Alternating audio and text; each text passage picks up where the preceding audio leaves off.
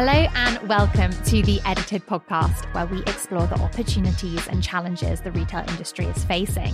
From fashion, beauty and homeware, myself, Grace Hill, will be chatting to leading experts in the industry to shed light on how retailers can create a brighter future. We've recently launched our third annual Sustainability Edit, where we've unpacked the biggest questions in fashion, beauty and homeware.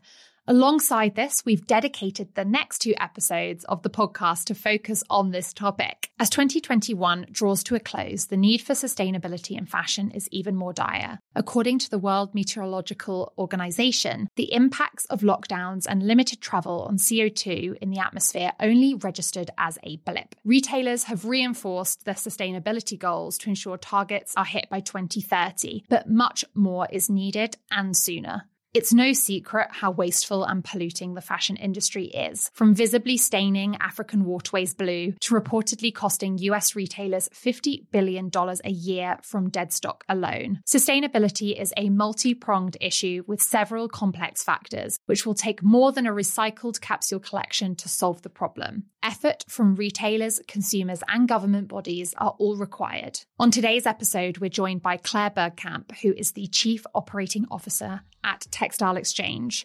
Previously, Claire held the position of Worldwide Sustainability and Innovation Director for over 8 years at Stella McCartney.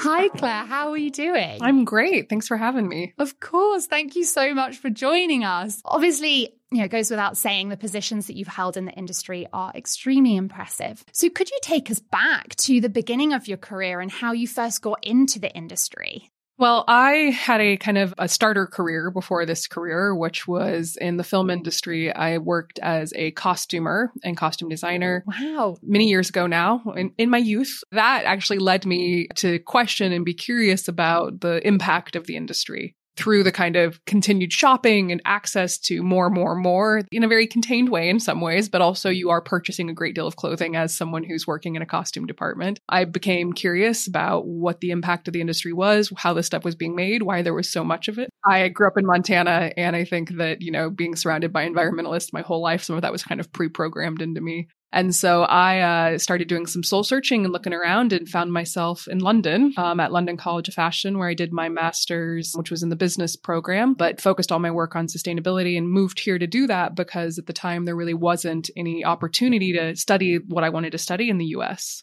And then obviously, as you said earlier, after you graduated from your master's at London College of Fashion, you started at Stella McCartney. What were some of the initiatives that you would say you were most proud of during your time there?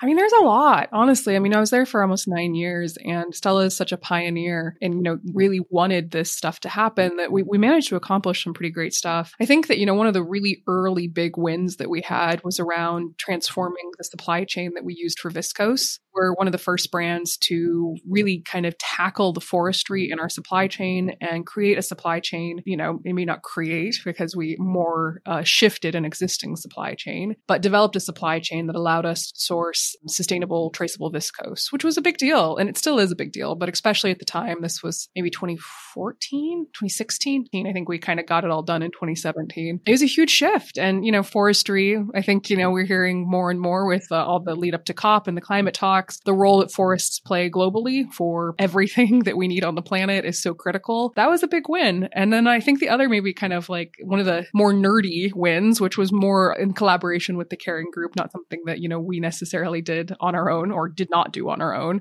around the environmental profit and loss and really getting to be a part of the kind of initial development phase with the Caring Group around developing a framework for understanding impact that goes beyond the kind of traditional ways of looking at it and assigns monetary value to impact, which was really fascinating and really enlightening and kind of helped frame my thinking on a lot of these issues by being a part of that process and really deep diving into where things come from and the more holistic view of impact that natural capital accounting and the environmental profit and loss provided. And I think as well, just thinking of the impact that both of those initiatives now have had and still continue to have, right, in the industry. I can imagine you were challenged with, what's the commercials and the impact on the bottom line of the initiatives and how that forced you to work into that initiative with the Caring Group, which is super exciting and innovative. So obviously you spent 9 years, at Stella McCartney, and then you've joined Textile Exchange. Could you tell us a little bit more about what the Textile Exchange does and more about your role as Chief Operating Officer? Absolutely. Textile Exchange focuses on raw materials, which is why I was drawn to the organization. One of many reasons, but I've always been really passionate about the kind of very beginning of the supply chain. I think there's a lot of opportunity to influence at that raw material stage, whether it's a forest or a farm or recycling, big impacts concentrated there. And I think incredible opportunities to have a beneficial impact and really shift systems. But Textile Exchange as an organization is a global nonprofit. We have over 640 members that represent the kind of breadth of the industry from brands to farmers. Most of the world's brands that you've heard of are members. We're very excited and honored to have such a robust membership. We develop, manage, and promote leading industry standards. We also collect and publish vital industry data and insights. We hope that in doing that, we enable brands and retailers to measure, manage, and track their use of preferred fibers and materials, as well as have a more holistic understanding of the impact associated with those fibers and materials. Our purpose is to catalyze the textile and apparel industry by making positive impact the accessible default, the opportunity to have beneficial impact. The kind of percentage of fibers and materials that come from lower impact sources is still the minority. We'd like it to be the majority. We'd like it to be the default option. And we envision an enriched and global textile industry that protects people and planet while positively impacting soil, climate, water, and biodiversity. And we really try and take that holistic view. We have a really specific strategy that we call our Climate Plus strategy, which we're orientating all our work around. And at the heart of that, there's a goal of a 45% reduction in greenhouse gases by 2030 in the pre-spin part of the industry. But it's got the plus because of that holistic point of view. So we don't look at, climate in isolation. It's our North Star target, but the plus represents biodiversity, soil health, and water, as well as partnership. So we're really focused on that holistic point of view. And on that topic of a holistic point of view, obviously that Climate Plus strategy goal that you have, obviously you can't look at one metric in isolation. How do you measure targets and goals and how you're progressing towards those? Well, we have a kind of a series of different interventions that we offer the industry. One of our kind of key tools is something called the Corporate Fiber and Material Benchmark and the Material Change Index that accompanies it. And it is a peer-to-peer benchmarking platform where we ask companies to report in their use of preferred fibers and materials, lower impact fibers and materials, and we track it year on year. We kind of consider it one of the mechanisms for industry accountability. So it actually tracks the usage and uptake of preferred fibers and materials. We also publish a market report, what looks at beyond kind of the information that we're having directly kind of submitted to us. It looks at the full industry usage across all textiles of what's happening, what the trends are, where things are increasing or decreasing. Those two are kind of, I guess, the mechanisms for tracking the progress of actual usage. And then, we, like I guess anyone, apply different coefficients to that to look at carbon reduction, water, soil health, those other indicators. But taking that more holistic view, we have a tool that we'll be releasing in the nearest future called the Preferred Fibers and Material Matrix, which then does start to look at how to rate the impact of things like biodiversity, animal welfare, human rights. We have pretty good mechanisms for looking at carbon. You probably need to get better, but we have some. But we haven't typically, as an industry, spent so much time looking at biodiversity. And that's something that we're expanding our focus on quite a bit. And then the last one I'll kind of comment on is that we also develop standards, like I said. So we develop industry standards for things like responsible wool, responsible mohair and alpaca. We have a global recycling standard. We also certify organic cotton. These certifications includes things around biodiversity planning at the farm level. It looks at grazing practices that can help improve soil health. It's a really direct mechanism for having an influence at the farm level. And then on top of that, providing a brand the verification mechanism to link that impact all the way through to the finished product. So I think that's a really kind of important and powerful lever for the industry to keep on pulling of just using more certified materials. Absolutely. This is a topic that kind of troubles me, and I find it quite difficult when we're talking with our customers as well. At Edited, is like when thinking of sustainability, there are so many elements to it, but there's also not one universal definition that you can rely on. And I feel that leaves room for, open to interpretation and the impact that can then have on the end consumer as well. From your experience, how should we be defining sustainability?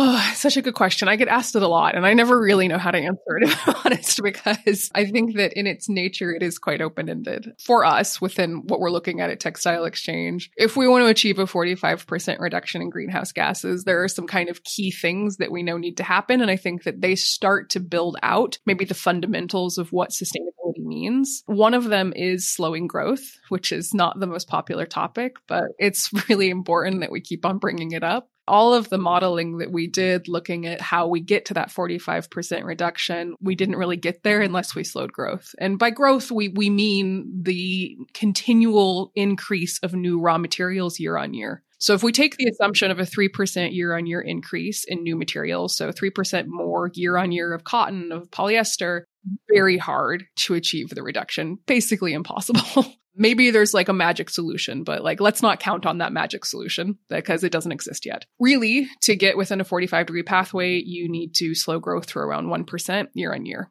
And that's hard for industry to hear. What that really means is that you have to look at extending durability and resale, and you just have to cut out waste because there's so much inefficiency. There's so much opportunity to look at, prosperity and profit while reducing the need for new raw materials at the rate that we're at right now. So to me, that's actually a very big part of sustainability is really questioning the status quo, figuring out a new way of existing on the planet that is in balance with the planet and not existing outside of the planetary boundaries. And then the other two kind of areas I would say are around scaling the things that we know that work. So we know that organic cotton has a much lower footprint. We know that recycled materials have a much lower footprint. How do we scale those? How do we get beyond these really small percentages to much bigger percentages? We're at 1% around with organic cotton. I think recycled polyester is around 14%. It's not enough. It's scary, isn't it, when you say those figures, knowing how important this topic is, and then the fact that it's such a small percentage, really, in the grand scheme of things. Tiny percentage, not good enough at all. Definitely not. And I guess as well, when you think about, how much of the marketing campaigns have taken up from brands and retailers on using these specific textiles and fabrications, it's imbalanced, I would assume. Yeah, I was at the TED Countdown event and someone from a brand was talking about how much investment, their brand makes in the user experience, the sale, how much money goes into making sure that your sales experience is pleasant. No discredit, not to say you shouldn't do that. But if you just took a little bit of that budget and put it into transforming the supply chain, you could probably see some pretty big changes. But it's a big shift. It's not just going to happen by saying you want to do it.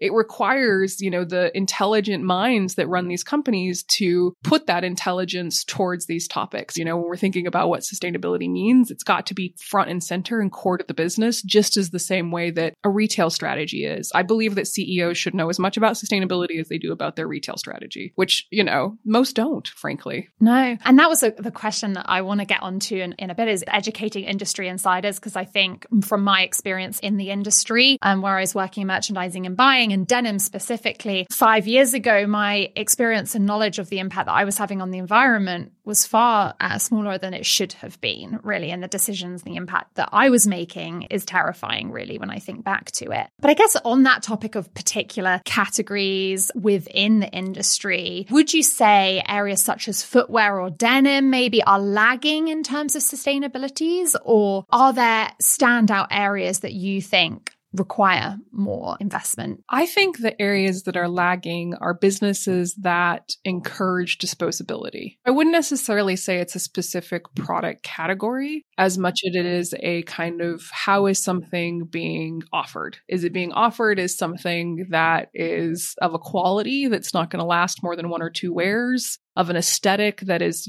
very fleeting. That to me is where the lagging is. There's still, new businesses coming online all the time, it feels like, that are really set up to capture a bit of a zeitgeist moment, but with no consideration of the impact of the product or the fact that it's going to end up in landfill. And to me, like that continues to be the big hurdle, is that the companies that are trying to embed sustainability more into themselves are competing with those companies that take very little consideration as to what their impact might be and only focus on profit without, looking at human rights, looking at waste creation. That's still an issue. And I think a lot of time in the industry focusing on the people that have been out there talking about this for a long time. And maybe their business models don't kind of logically match some of the things they say. And so not to say we shouldn't kind of continue to hold pressure on those organizations, but I think that we really have to have a kind of reckoning of companies that are, blatantly disregarding anything that looks like consideration of the balance between nature and production or human rights. Yeah, it's that feeling of that kind of like mass consumption, isn't it? And that consumer culture. And I think you were mentioning about having to slow the growth of specific raw materials, but we also need to slow the growth of the need and the want to like just buy newness. And what responsibility do the brands have? But one thing I think I'm really interested in is the topic of accountability. So according to yourselves on your site, it says by 2030, our goal at Textile Exchange is to guide the textile industry to achieve a 45% reduction in greenhouse gas emissions within fiber and raw material production. You also mentioned obviously peer-to-peer with the material change index that they have to kind of upload their usage of preferred fibers and materials. How do you promote accountability within retailers and challenge them to commit to these targets as well? We reach out to them, talk to them. The benchmark is a great tool for that. It's a good kind of pathway. We give companies the option to kind of test it out, understand it before they, publicly publish their results. It's a great tool for companies that are even just starting out because it gives you a sense of what you should be looking for, what questions you should be asking to have an understanding of these impacts in your material usage. That's how we do it. We're more of a carrot than a stick organization. We say we name to fame, not to name to shame. We're really about trying to create leadership in the industry and make that something that is something people want to be a part of. We partner with other initiatives. We're working with the Fashion Pact a lot right now. I'm also the co-chair for the Raw Materials Working Group for the Fashion Industry Charter for Climate Action, housed under the UNFCCC. We've partnered with them to create the Raw Material Challenge on recycled polyester, asking the industry to move away from virgin towards recycled, with the absolute target of 14.1 million metric tons of recycled polyester replacing virgin by 2025, with the idea of increasing that again for 2030, creating these kind of pathway moments. So that's how we do it. Honestly, we are really just about reaching out to folks, trying to get them engaged. We do have such a robust membership community. We talk to our members. We ask them to participate. We hope that we make it seem desirable and fun as much as it can be, as much as reporting your impact is. But the other thing is, truthfully, like publicly traded companies are getting this pressure in a very serious way from investors. And so, many companies are pressured, from the investment community to do this. Many of them have been pressured for a long time and are way ahead of the curve. There is a real interest and pressure, especially for publicly traded companies, I think, to do this. And then there's an opportunity for a competitive advantage. And so a lot of companies want to show their leadership and push that way. I guess they've probably been asked more than ever on investor calls about their commitment to sustainability. It probably wasn't something you would ever have expected to be asked even 5 years ago, I can imagine. Obviously, where you are an expert in the field and the Textile Exchange is a leader in, preferred materials and fibers, what would you say are the most exciting fiber and material innovations in the market right now? Those that maybe you're recommending to retailers and brands to investigate and potentially implement into their products and assortments? One of the things that we talk about is there's an innovation gap. Like when we look and we're going to try and add up all the levers to get to that 45%, one of them is what we call the innovation gap. And one of the innovations that we're putting in there, which probably some people wouldn't call an innovation, but is the one that I see as one of the most promising, is regenerative agriculture. And we are calling it an innovation because it's not currently captured in any type of industry studies around opportunity. So it's not something that you can quantify. And it's also something that's not widely scaled. Regenerative agriculture builds on indigenous practice. It is really about going back and working with the planet against it around rebuilding rebuilding soil health, rebuilding grasslands, different grazing mechanisms. But regenerative offers a promise of the opportunity to sequester carbon instead of just reduce it. And so when you're thinking about natural materials, the cottons, the wools, there's such an opportunity that we need to kind of double down on, I think, as an industry, to look at what those practices are that move away from, emission towards sequestration. The other one continues to always be the textile to textile recycling. This still is really unscaled tech. It's starting to get more available, but we do not, as an industry, do a good job recycling our textiles back into textiles. With the recycled polyester challenge that we have, we knew that what we would be scaling to start is recycled polyester from plastic water bottles. And so we really want companies to double down on figuring out, because they're out there. These technologies exist. I've seen them. There is good chemical recycling for polyester. There's lower impact ones. We really want to see those get up and running in a much bigger way because the industry needs to start dealing with its own waste a lot more. EcoNil nylon, is a great example of one that exists for nylon. There are ones that are up and coming for polyester, but I would love it if the industry focused a lot of its innovation and attention on those technologies that would allow for textile to textile recycling. And how, in your role or as an organization, how do you go about discovering or learning more about these technologies, as it were?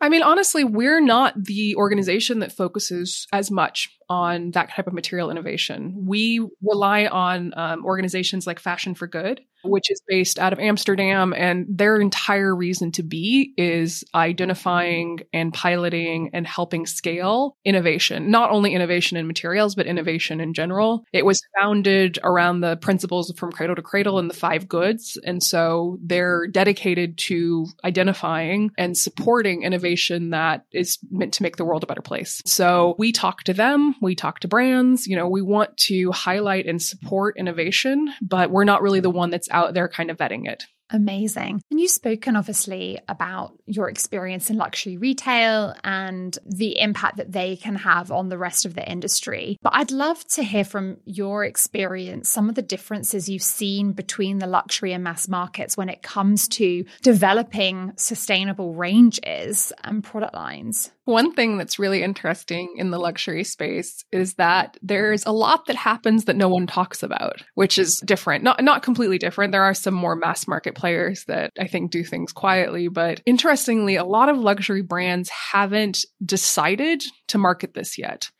They've been kind of quietly working away. I won't name any because I don't know they want to be named, but I have experience with some very, very, prominent, top tier luxury brands doing some really great work and just not feeling like they needed to communicate it. They have such a powerful voice, but at this moment, a lot of those guys are not a lot, but there's a handful certainly that seem to think that it's not what they want to be known for, which I find really fascinating. Whereas I think in mass market, it is considered more of a competitive advantage. And so you see when a company does something that they normally shout about it pretty loud. And, there are luxury brands that do that as well, but I see more quiet activity in luxury than I do in mass market. Why do you think that it is that they don't want to be known for that? Just from your experience? I don't know. I guess those brand, those heritage brand, that brand DNA, it's so coveted and protected. Yeah. They just kind of hold it close to themselves. And I guess to even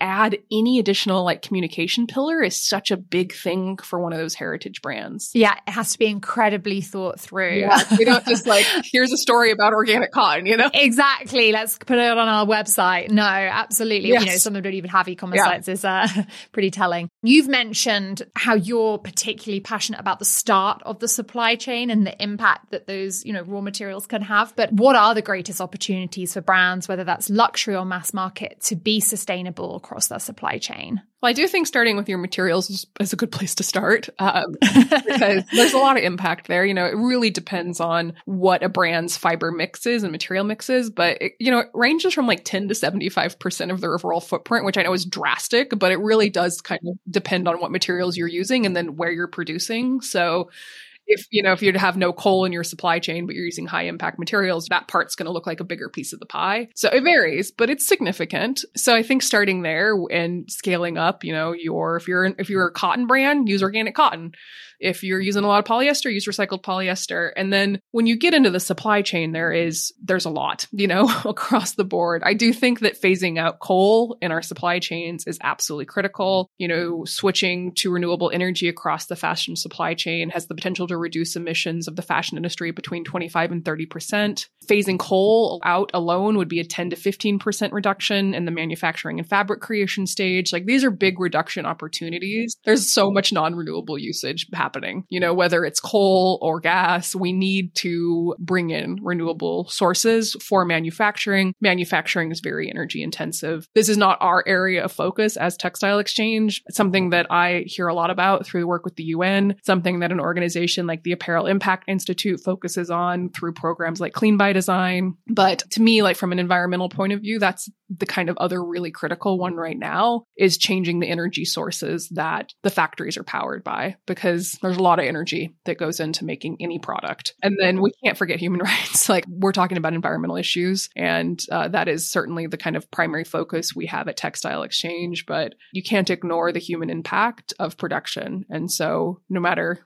where you're producing, making sure that people are treated well throughout the supply chain. Yeah, firstly, staggering the impact that just changing the energy sources could have, but also, as you said, the human rights element, off the back of COVID. The silver lining was the reduction in, emissions, but then the realization of the $1.5 billion worth of cancelled orders and what that meant for factory workers and being paid a living wage. It's terrifying, really, what the knock-on effects can be, and the fact that it's not just thinking about climate and the environment, but also the human element. So talking about humans, according to McKinsey's study on APAC Gen Zs, the cohort, obviously, as it's been widely publicized, really care about sustainable consumption, but they often won't pay the price tag. How can brands make sustainability more accessible for everybody?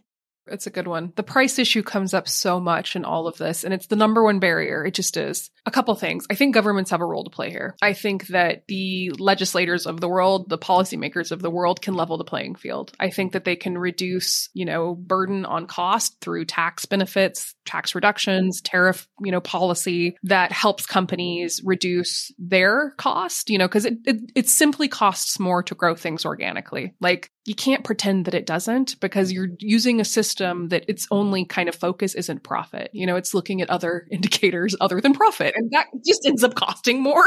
And that's okay. Like, that's a good thing, because someone's being paid, we're not pumping, pesticides and chemicals in and using seeds that are causing poverty cycle. Like, it's a good thing. But how that gets translated to the end customer and like how that price difference occurs is such one of the levers we can't ignore. And so I do think policymakers can help, because two things. I think there should be consumer protection. I don't think you should have the option in a marketplace to go buy something that is going to create waste immediately, that was created using toxic resources, and that doesn't have basic human rights in place. Like, there should be an entry level barrier to entering the marketplace. I think there should be some protection there. Like, I really do. Like, we got to have a baseline, and it doesn't even have to be here, but just a baseline, And then I think that some minimum standards. Yeah, minimum standards. And then I think companies need to figure out how to communicate that value, because there's price and then there's value. And right now we often link the two. And if you can communicate the value of something that was created ethically and without toxic inputs,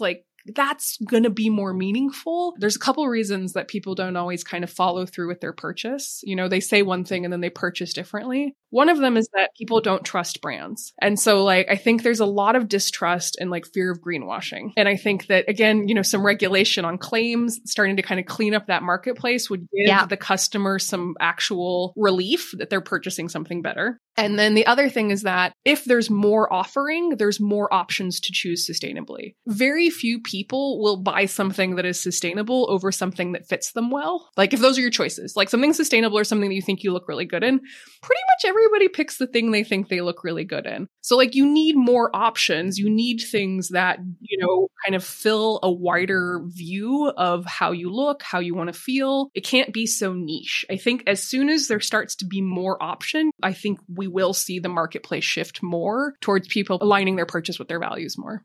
And with the topic of more options, that's definitely become top of mind for a lot of brands and retailers. As you said, we're definitely by no means anywhere near the level of options that are required to kind of enable people to make that choice each and every time. But it seems that all fast fashion players seem to be launching sustainable, in inverted commas, ranges for the mass market at a more accessible price point. What is your opinion on these capsules? And do you think they're helping the industry inch towards a more sustainable future?